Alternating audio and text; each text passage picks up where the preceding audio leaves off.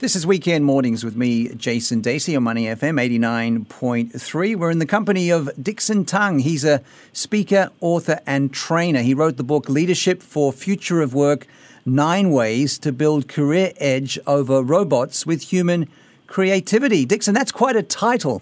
That's a big name, big one, and it gets my mind thinking. What do you mean with that? Okay, basically we are now into a digital transformation age with technologies, robots, artificial intelligence, all disrupting different industries. And as young professionals, as someone in the workplace, so how are we going to cope with that? Okay, so that's the main theme of this book. So I want to help people to prepare for the future of work.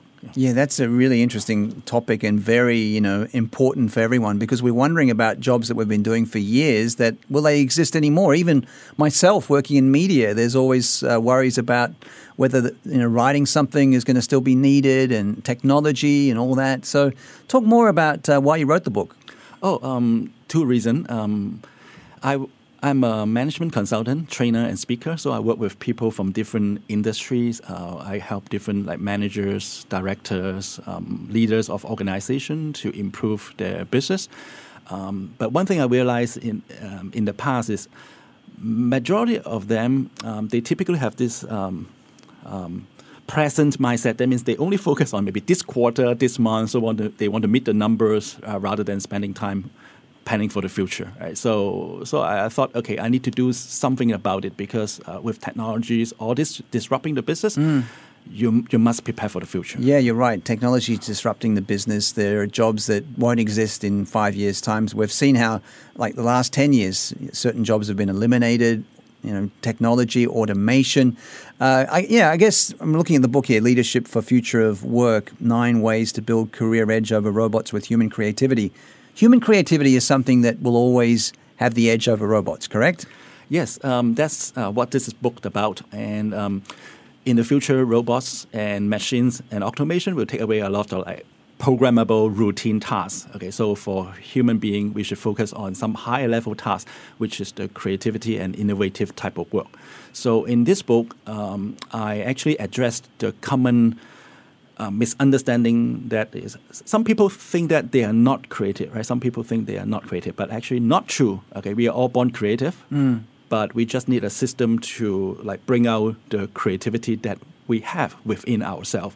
And that's why I developed a particular model on that to help people to become more creative. Yeah, I guess this has got a future for people that are in a mid-career crisis, and also people like me who have kids. I have an 8-year-old daughter who was probably wondering what she's going to do when she grows up, because, as we mentioned, the workforce is ever changing. Yeah, so tell me about the kind of people that can benefit from this book. Oh, the type of people can benefit from this book. Number one will be the corporate people, the senior corporate leader, as well as middle management people. Secondly, will be those young professionals who are entering the workforce and want to plan out their career.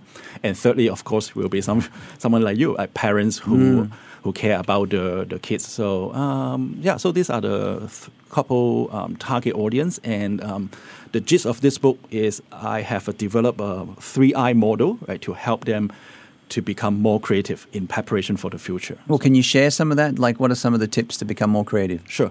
In this book, I have this concept of creative 3Is. That means if you want to be a creative person, you have to focus on the 3I. The first I is individual mindset. That means you have to be creative in your mindset. You have to have this why not? It is possible. So you have to very positive, creative and curious types of mindset. Right. Yeah. So that's the first I. The second I is infrastructure. That means you have to build some creative infrastructure among your teams, among your workplace, encourage trialing and failing in the workplace. So you need to have some sort of structure in place to execute this. Exactly. And the third I is ideas. That means you need to have a methodology to quickly generate creative ideas and expose yourself to creative ideas. So I call this the creative 3I model, which is a feature in this book. Give those three again. Okay. First one, I is individual mindset. Second I is infrastructure. The third I is ideas. Ideas, okay. Yeah, I mean, when it comes to ideas and, when it comes to trying getting the edge over robots, is it good to brainstorm and just have one idea after the other? What do you recommend? Is it you need to be more selective when you get ideas? What can you share? Sure. I think in terms of generating ideas, you want to be having as many ideas as possible. But after you generate all these ideas, you also need a method to, so-called, filter that down. Refine them and edit them. Yeah. Exactly. And So you raise a very good point. You have to get more ideas, and then so that you can get fewer ideas. Now, with technology, the way it is, we've got our smartphones and our gadgets and our pads and everything like that. Do you find that creativity is lessened, or is it more? Okay, I think with all this gadgets, technology around us, human being has a very short attention span. That means if it is not available now, right, if the web page is loading more than 2 seconds, I'm going to stop. So people have a very lesser attention span on that. Right. In terms of creativity, I believe that in the future, with all this technology disrupting different industry, disrupting the nature of work we are on right now, what is the human edge is really in creativity. That means human will have an edge over robot if we can use our creativity right. With Dickson Tang, he's the editor of Leadership for Future of Work, 9 Ways to Build Career Edge Over Robots with Human Creativity. You're from Hong Kong originally. I know you're a Singapore permanent resident. Is the creativity in Asia any different to other parts of the world? Because the technology here is more than probably a lot of other more holistic countries. Okay, I think in general, the Asian country also catching up in this creativity game. Traditionally, it used to be the US, Europe, they are more creative. But now Asia is changing and Asians are catching up. So that's why I write this book and help all the Asians to catch up on this game. Yeah, because I think when it comes to the way kids learn in Asian countries, a lot of times it's a bit more rote learning, more traditional grammar and mathematics and all that, sciences. How much does the learning at schools have an impact on human creativity, do you think? Sure. I think for Asians, traditionally we're focused on so-called school learning. Right? We focus on academic grades. We focus on how many marks you get in the test. Yes. So the whole system was engineering towards grades, marks, and things like that. But in the future, I believe that marks and grades not so important, but more important are your ideas, your experience with the real world, and your judgment. All these kind of things are more important. So if I can share one piece of advice with parents, I would say for parents, focus less on the grades, on the marks, but focus on giving some experience and exposure to your kids. I see. And you do some training as well with companies. Can you tell us about that and how you implement some of the secrets from this book? Okay. Yeah, I work with people from all different industry.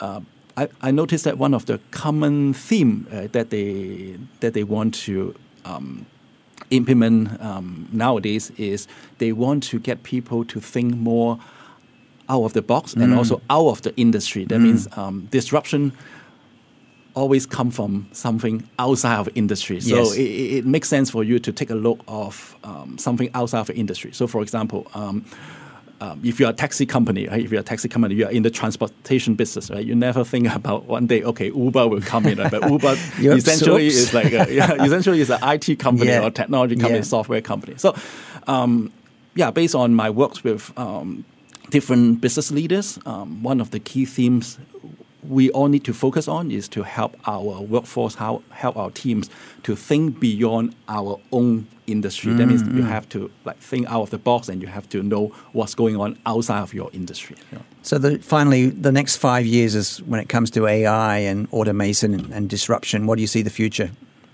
I think the future is exciting, but for some people it may be alarming, right? Especially if your task involve a lot of programmable, manual, repetitive tasks. So my suggestion to people is take a stock check of what are the tasks you are doing right now. Okay, can you outsource some of this to the robots and automation so that you can free up your time, right, to do more high-level strategic stuff?